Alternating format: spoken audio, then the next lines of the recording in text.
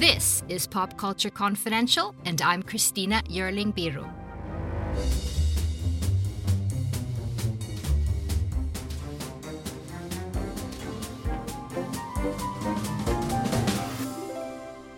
Hey everyone, thanks for joining me. One of my most memorable guests, Kirsten Johnson, is with me again. And just off the top, I'm going to say that her documentary, Dick Johnson is Dead, a personal movie about coping with her father's dementia, just blew me away. I was so moved, I cried so much, and I laughed so hard that I finally didn't know what was what. It's like nothing you'll ever experience, because that's what it really is, this film. It's an experience. And all through, I kept thinking, how does Kirsten Johnson make something so personal to her feel so personal to me, to us? When I last spoke to Kirsten Johnson, it was about her film Camera Person, an incredible documentary / personal exploration of her role as cinematographer, behind the camera of award-winning documentaries, filming in war zones and with filmmakers like Michael Moore and Laura Poitras. When we talked about Camera Person, she spoke of her lust for life and how that helped her cope with all the trauma and suffering she'd witnessed behind the camera. And it's that lust for life that you feel with Kirsten. You feel her presence even when you can't see her, when she's behind the camera. You feel it when she's with her subjects, and you feel it talking to her about some of the most difficult subjects that we all face: death and the death of our loved ones. Enter Dick Johnson, Kirsten's father, and obviously an explanation to where her lust for life comes from. Dick, a retired psychiatrist, is a force for good. Their relationship that we come to take part of in Dick Johnson is Dead is warm, funny, and in trauma, as Dick recently received his dementia diagnosis. How do they cope with this? His inevitable death, the fleeting nature of memory. Well, maybe you kill your father on camera over and over again, and he's in on it, staging the most outrageous death scenes and then coming back to life, all interwoven with their powerful stories and reflections. Here is the trailer for Dick Johnson is Dead. Just the idea that I might ever lose this man is too much to bear. He's my dad. Let's start walking. Just start walking to me. That's fantastic. I suggested we make a movie about him dying. He said yes. She kills me multiple times. Action! The resurrected dad. Yeah, That's resurrected cool. dad.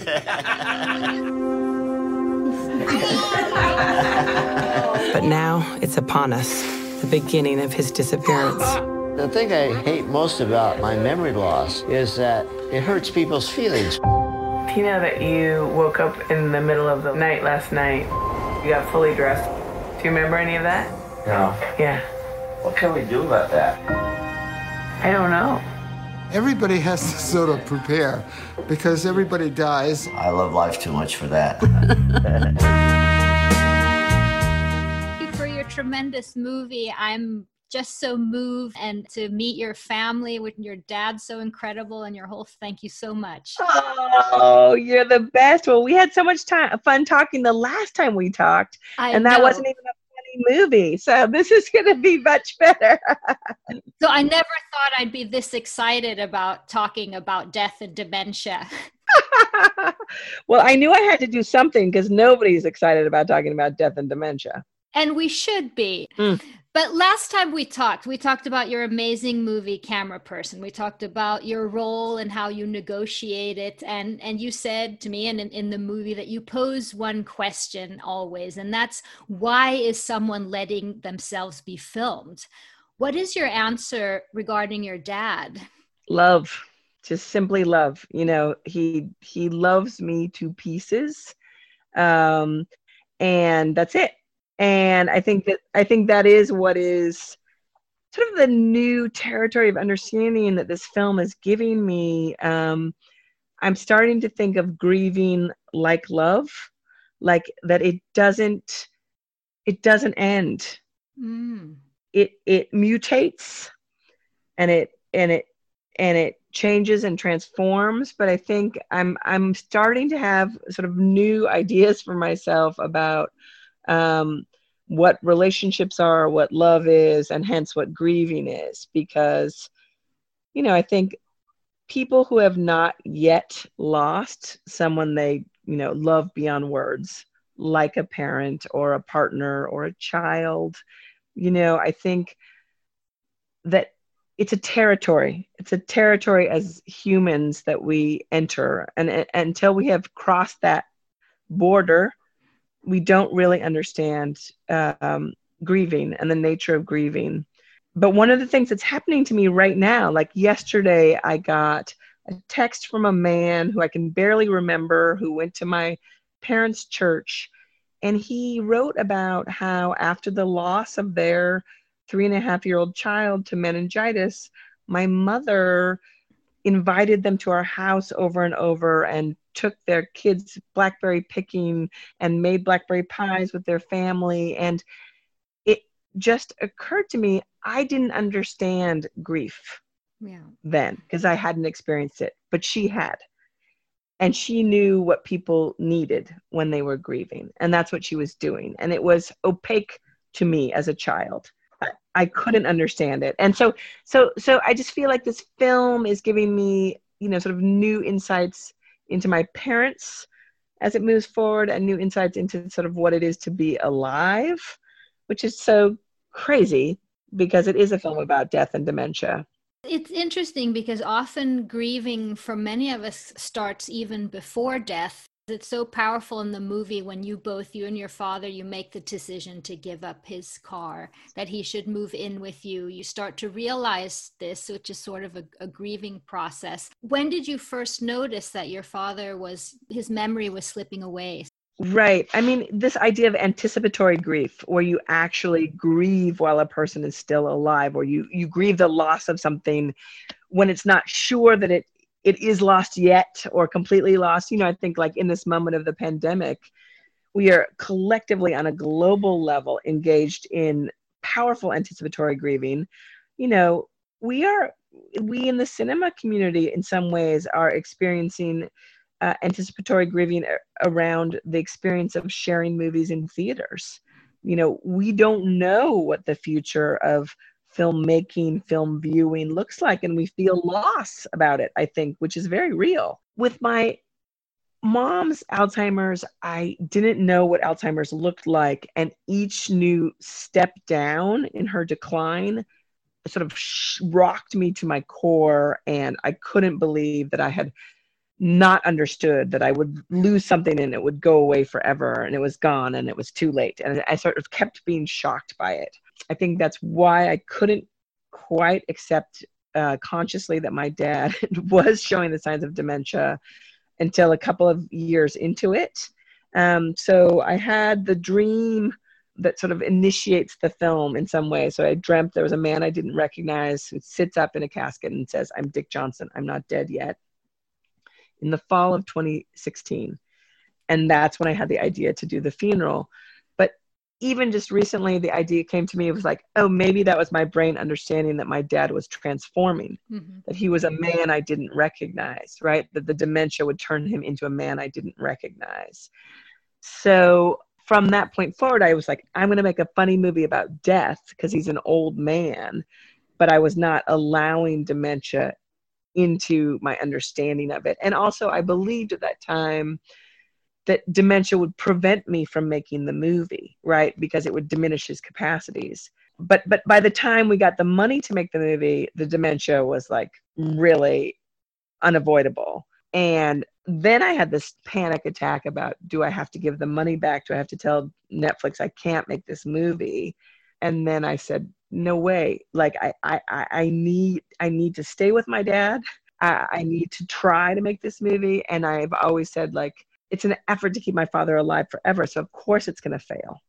So that's what I will say to Netflix. I'm taking the money and I'm going to I'm going to make a failure. I'm going to make a great failure. It's true, because what you're saying, that this idea that you do together, it's really more life affirming than it is about dying, even though you're killing him over and over again. What was your father's favorite way to die? My father kept saying he wanted to be shot by a jealous husband, and he wanted to die by eating too much chocolate. And so that there were these, that he had these fantasies that somehow we kept being like, we would try them, and then he would be sort of overacting. Like, it was such his own fantasy that he couldn't stay grounded in the real with it, which was, this was like this crazy tightrope in the film of trying to make more blurry the edges between what is real now and what is not yet real, what is the present and what will be the future, what is life and what is death. I just think this like really interesting way in which religion constructed my brain to think in terms of binaries. And yet, as my life has gone on, I feel like this real like spectrum, everything is much more on a spectrum. So even, death, we can say like there's death of breathing, death of the brain, the death of the heart. Like even a medical doctor will tell you death is not so located in time or space or even in a position in the body. But, like I would say right now, the dementia has already killed parts of my father. Dick Johnson is dead already, but of course he's not. And my mother's not completely dead, right? Like she keeps being alive in me, and sort of, I keep getting this new information. So my idea about this line between life and death is sort of like my interest in this line between what we call documentary or what we call fiction or what we call lack of performance and performance, the performance of the self. Right. So this film gave me all of these tools to interrogate this in-between territory. But what about your kids? They don't, see death that way. I mean, what did they feel about killing grandpa? They love it. They love killing grandpa. and are sort of, the thing is, kids are engaged with death. We've been up in the countryside during COVID, and we had a dinner the other night. We were talking about all the dead animals we'd seen. We saw a raccoon drowned in a pond. We saw a snake that had been run over. We saw, a deer that had been hit by a car. And the sort of blood and guts that are in nature, the kids have become really interested in. And I remember when they were 3, sort of reading a book that I didn't realize was about 9/11, and I sort of burst into tears. Like I turned the page and realized it was about 9/11, and the 3-year-old Felix sort of said, "Why, Mama, crying?" And I said, I just, a lot of people died when, this happened, and I forgot how it felt. And he said, "How does it feel when people die?" And so you have these remarkable conversations with children, and you sort of imagine that you'll only have one conversation with a child about an important thing, like that I would have one conversation about the children being, the children come from an egg donor. They're not my biological children. And before it happened, I imagined I would tell them that once. But of course, I've told them dozens of times. And it evolves, that conversation. It evolves, and it each person in the relationship is changing, right? So you tell that story a different way to a 3-year-old than you tell it to a 5-year-old, to an 8-year-old. And I understand it now differently as the mother of an 8-year-old than I did when I was the mother of a newborn. So that way in which a film changes, camera person is now changed by the fact I have made Dick Johnson.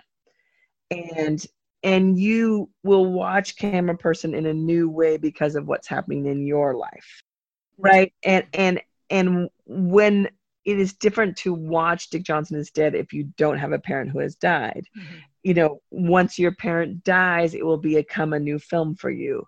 When my father actually dies, the title will mutate in its meaning. right? When I die, the film will become a different film.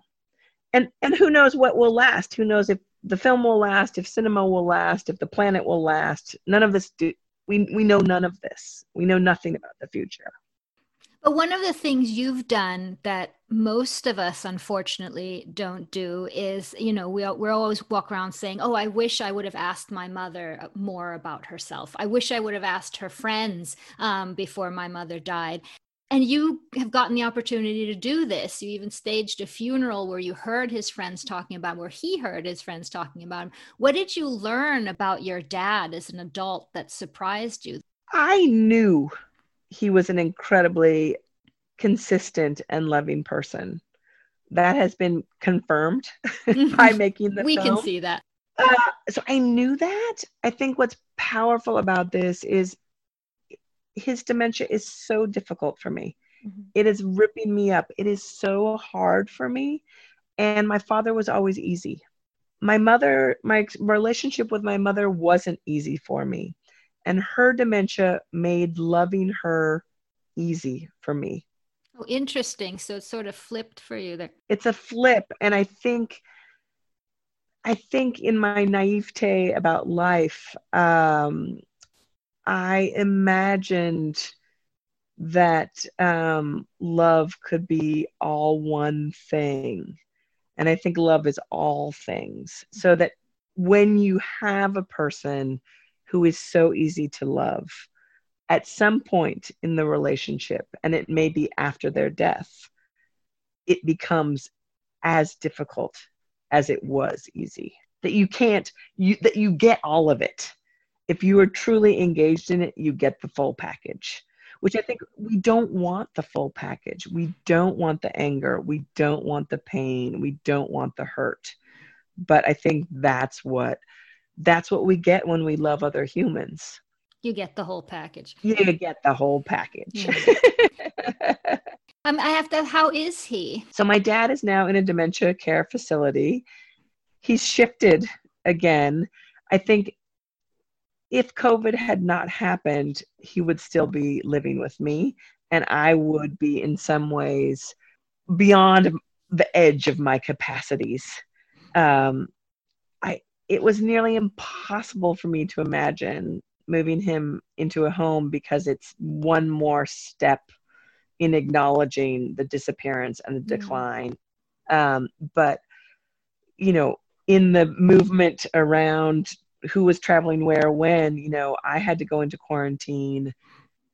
A couple of people made a very powerful point to me that if my children got COVID and they, without, in an asymptomatic way, passed it on to my father and my father died, I can't give that narrative to my children. That's irresponsible parenting. In my attempt to be the best daughter ever, that would be like being the worst mother ever, right? So that was like what intellectually convinced us it had to happen, but emotionally I was not ready, and COVID forced it.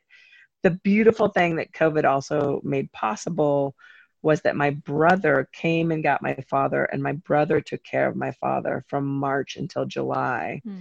And now my brother understands more of what I've been living with, and it has changed the nature of my relationship with my brother. So, I think in this way, like COVID is taking away from so many people, and COVID may take away from me in ways I don't understand the future, but COVID also giveth. And I think, I think for everyone, COVID is redefining the way we think about ourselves, the way we think about relationships, the way we think about the planet. But can he experience the joy, how we love him so much and how great this movie's going? Well, it's so funny. The Netflix premiere was on his birthday. My brother and his wife went to bring a cake to my dad, gave him the New York Times. He opens the New York Times and says, "Is the New York Times covering birthdays now?" Because there's like a half-page article about him in the New York Times, So, I told him, I was like, "Dad, you're in the New Yorker, you're in the New York Times." And he was like, "Well, I just want to be talking to you. That's all that matters to me."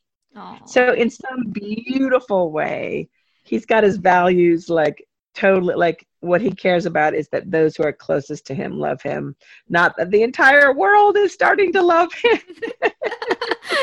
No, the sense of humor that you two seem to share. I mean, both of you seem to just really have a lust for life, as you talked to me a lot about that it saved you as a cinematographer and camera person during very many difficult shoots, that your lust for life. And he talks about that too, and just laughing and having fun. Was it always like this, or has this become forward even more now with this project? Well, I think that the religious world I was a part of, and I think in some ways my parents' limitations around the politics of the world, my parents in some ways didn't inform me about, the white supremacy of American history.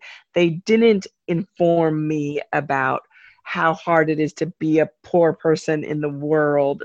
And when I sort of discovered those things on my own, I was full of, outrage, and was really serious and really angry and didn't have a lot of sense of humor about it. I was really upset and sort of wanted to make change in the world, right? I think what my parents also didn't. Your parents were Seventh-day Adventists, Seventh-day right? Adventists, right? And said things to me like, all people are created equal under God, not saying explicitly, but wow, we really treat Black and brown people terribly in the United States of America and always have, right? They left parts of my education out, which I now understand as a parent. Like, there's actually so much to share with children that you can't tell them all of it all of the time, but there are things that you bring to the forward or don't bring to the forward with your children. And when I think about it now, my mother didn't speak much about her grief over her mother's death, that in some ways you could say my mom, quote, caused, because she was driving a car when her mother died. My father said very little about the pain that he encountered while being a psychiatrist, listening to patients with all the stories, right? My father was constantly looking for humor. I didn't know how much he needed that, right?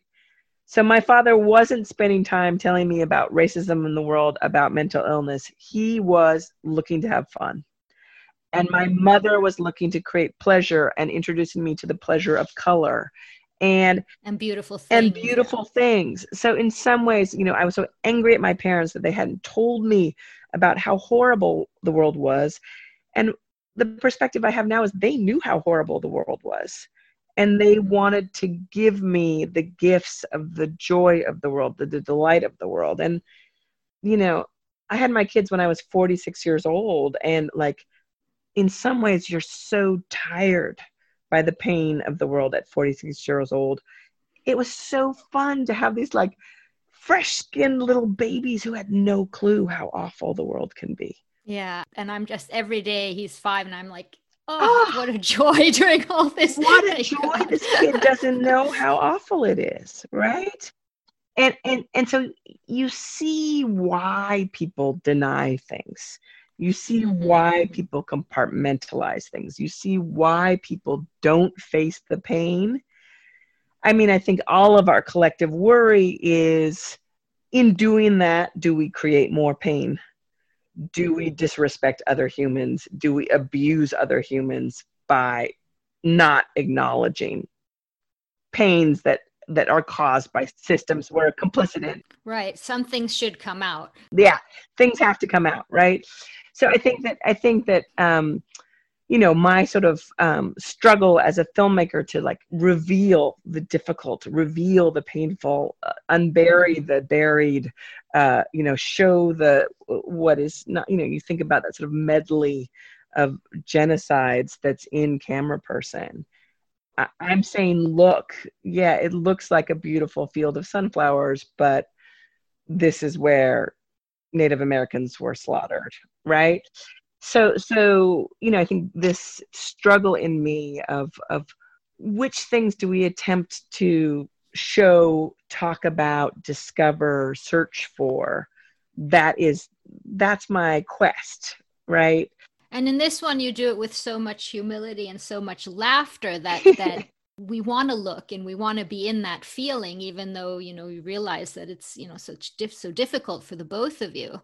But I want to ask you, I'm sure that so many people think about their own parents watching your movie, and you've heard a lot of stories after this. And when my mother had her second stroke, she didn't survive that stroke, but for a while, she was in the hospital and she wasn't lucid. And I remember sitting there was doctors everywhere and thinking all these, what am I supposed to think about now? What do we do here? And I looked at her hand, I remember, and suddenly all these memories were triggered for me. She had all these beautiful hands, and they were still beautiful. And I remember thinking, I'm going to take my cell phone and I'm going to take a picture of her hand, because I really like these memories. And then I thought, everyone's going to think I'm crazy in this room. You don't do something like that. You don't take a picture of someone so I didn't. And now when I see your movie, I'm thought I really should have done that. But it feels some sort of integrity thing for me there. Yes. And a thing about society looking at us, and that we must not reveal certain needs, or we must not broach the bounds of dignity. And, it's so interesting that you say this about, the hands, the feet, because I think what you wanted the visual image of her hand, but you also wanted to not lose the capacity to touch her hand. Mm-hmm. Right. And so that even if you did have the picture, you could not touch her hand, but you might have, the stimulation, the evidence, the photographic evidence can stimulate your memory of the sensation of touching her, so that memory is fragmentary to start with, and it does fade. We lose the specificity of memory, but photographic evidence, whether it's still or moving, regenerates sensation, right? We see like you would recognize your mother's hand out of thousands of hands anywhere. Yeah. And this was something extraordinary that happened when I was working on Camera Person, was that I re-recognized everyone's eyes. Everyone who I had filmed, as soon as I would see their eyes, I would say, oh, I've seen those eyes before. And if you asked me, I would never be able to describe what did the midwife in Nigeria's eyes look like. But as soon as I saw them, I knew her. I knew, I remembered her, right? But in some ways, it was more like I had a hallucination of her. I was taken back into the moment of looking into her eyes. And so that thing with your mother, I think we cannot only rely upon our memory. And in some ways, that's why people keep things. That's why people hoard and don't move out of houses. That's why someone can't throw away the sweater that belonged to someone. And that's why some people in what other people would call pathological ways don't live their own lives, but stay attached to a person who existed before them, right? So we're always sort of trying to navigate this balance between how much of our lives do we fill up with the past, how much do we open up to try to move forward into a future where we might have children, where we might become the past and the children are the ones who are trying to let go of us, so that this is, this battle of the human condition. But I do think that the way the mind works, the way consciousness works, the way memory works is so intimately connected to cinema, because consciousness is crafted out of all of these sensory fragments, which is what a film is. It's crafted out of sound, music, images, their unexpected juxtaposition, the re-scene of things, the scene of things in new ways, which allows us to feel. One of the things you say in the film, and you've said talking about it, is that one of your hopes was, seeing him die again and again and being resurrected, and that this somehow would help your process, that when he finally does pass, that this will somehow, is it what you hoped for? No question. Absolutely. It will not save me from the grief I will feel when he actually dies. I have no doubt about that. But there's no question it helped. I mean, I think because I believe in the difference between memory and cinema, the fact that, I have these living, moving images of my father, the fact that in some ways we reconstructed my father, like we cinema Frankensteined him back together. We made him less demented than he was at certain moments. We rebuilt him. This was, even in the act of doing it, was we entered his time-space continuum, like, with the heaven scenes. His dementia was looping so much at that point that he would say the same thing every minute and a half. So we slowed down time and entered slowed down time with him. And so suddenly he could drive a car, he could dance, he could smile, he could play the clarinet, right? In continuity for 4 whole minutes, even though it only lasted 5 seconds for him. So like, I do think like cinema is a time machine. And I think that this movie will keep my father alive. Joanne Tucker, who's the woman who baked the chocolate cake that almost killed him the first time. Yeah. She, like, I can't tell you what her children feel about the fact she's in this movie and that they have this footage of her alive. And they know it's her and not her. She's, her face is much more she's this beautiful woman. And it's like my mother in Camera Person, or my mother in this movie. It's like, that's not my mother. My mother wasn't that demented person, but yes, she was, and at least I have her alive. So I really believe in cinema's capacity to keep people alive, to keep Buster Keaton alive, to keep my mother alive. And so for this, I'm so grateful to cinema, and for the process that we engaged with as a team. Everyone, it wasn't just me and my dad making this team. There were literally like hundreds of people who worked on this movie.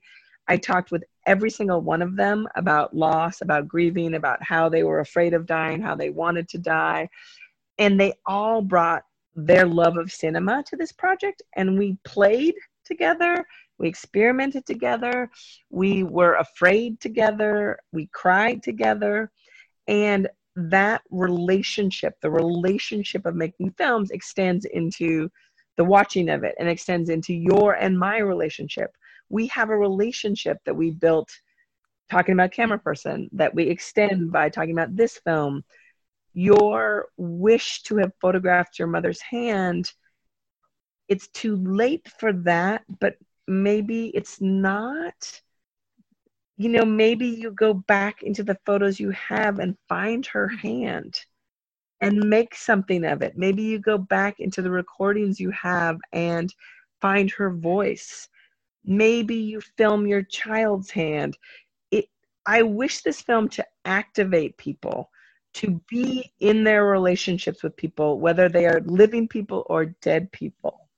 Do you think that this process, this working with you and seeing, really seeing your profession and seeing you working with his daughter in this intense way and laughing so much that you did, and showing himself so vulnerable when you talk about these moments of looping and things, that it helped him in this state that he's in dimension, that it kept him a little more with us? He stayed in this, instead of being sidelined, he stayed in the picture.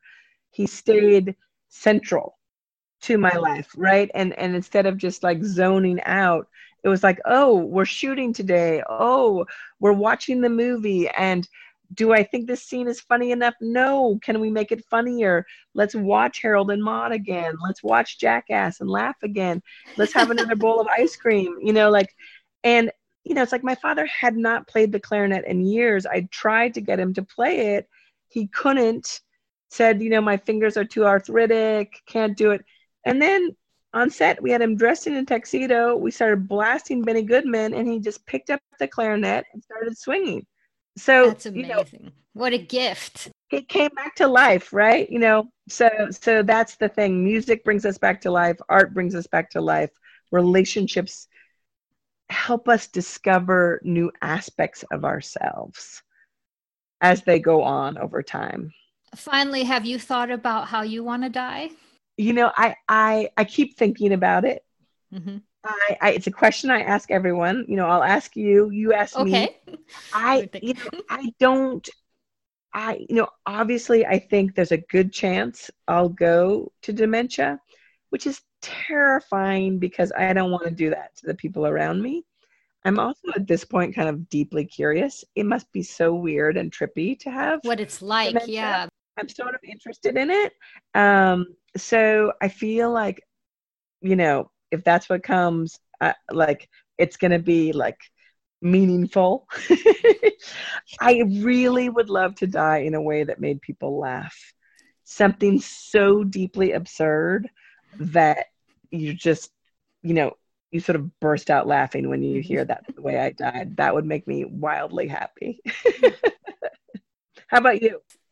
Oof, that's a hard one. I mean, I think I would want just a really nice day. I'd want to know that my kids have a really great life and that things are well with them. And then I want to go to the movies with my husband, sit on the park bench in Washington Square Park, close to where we got married, and talk about that movie, and then just get shot or something, but just sort of end it with a great day.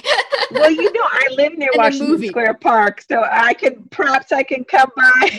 Yeah, you can come and film the actual shooting, and you'll know that was fine with me, because that was a wonderful day. That's the day I want, even if I don't die. You know what I mean? Yeah. The question is, what movie do you wish you'd to see? Oh, it'd be fun to see something that we don't agree on. So you want to go arguing? We're arguing, with your having husband. A good time, but I mean, not that we're fighting, but that we're just intellectually we're stimulated in that movie, and we're talking about it, and that you see the movie different ways, that you're caught up that in the would movie be fun. And ways. I love being caught up in the movie, so I see that as a pleasure. Well, talking to you is such a pleasure, and your palpable delight is what makes talking to you so fun, and it's like that's what movies have taught us in some ways, of enjoy the different ways we understand them, when we make them leave room for people to argue about them, or I think that's for me what's so thrilling about them. When Camera Person premiered at Sundance, All These Sleepless Nights was playing at the same time, which I just adore as a movie. And one of the young men who wears the white turtleneck, who's one of the young men who's always dancing and partying in the movie, is just so it's just so fun to watch him. He came to a screening of Camera Person, and because he doesn't speak English very well, he came up to me afterwards and he said, "Your film is giving me geese on my arms."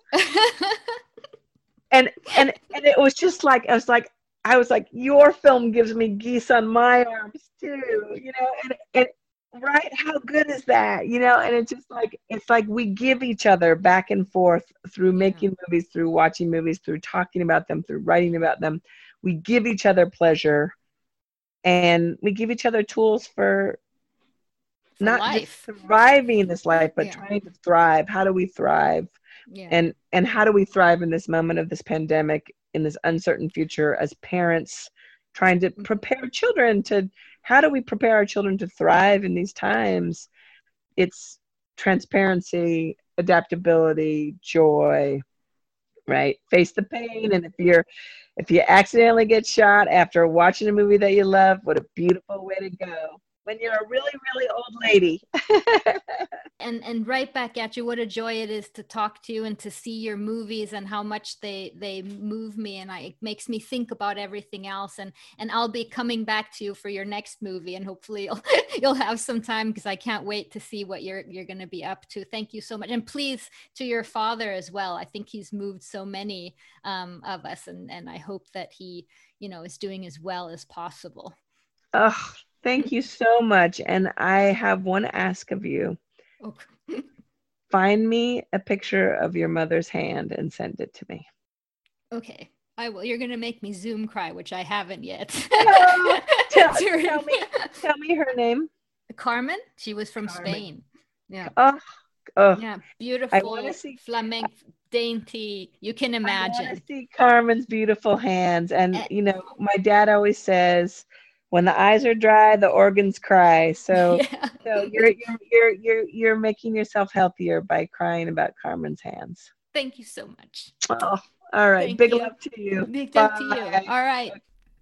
Thank you so much to Kirsten Johnson. Dick Johnson is Dead is on Netflix now. And thank you so much for joining us. Please subscribe to Pop Culture Confidential wherever you get your podcasts. And if you have a moment, please rate and review the show. It helps others to find us. See you next week. You've got questions, we've got answers. Business leadership, ownership, and sales can be challenging. Tune into the Accelerate Your Business Growth podcast to learn from the world's experts. Join me, your host, Diane Helbig, as I chat with people who have expertise in various areas of business. You'll enjoy the lively conversations that are focused on providing you with the ideas, tips, and suggestions you need to realize greater success. Get what you need for your business when you need it from the people who have the answers. Accelerate Your Business Growth is part of the Evergreen Podcast Network and is available on Apple, Spotify, or wherever you listen to your favorite podcasts.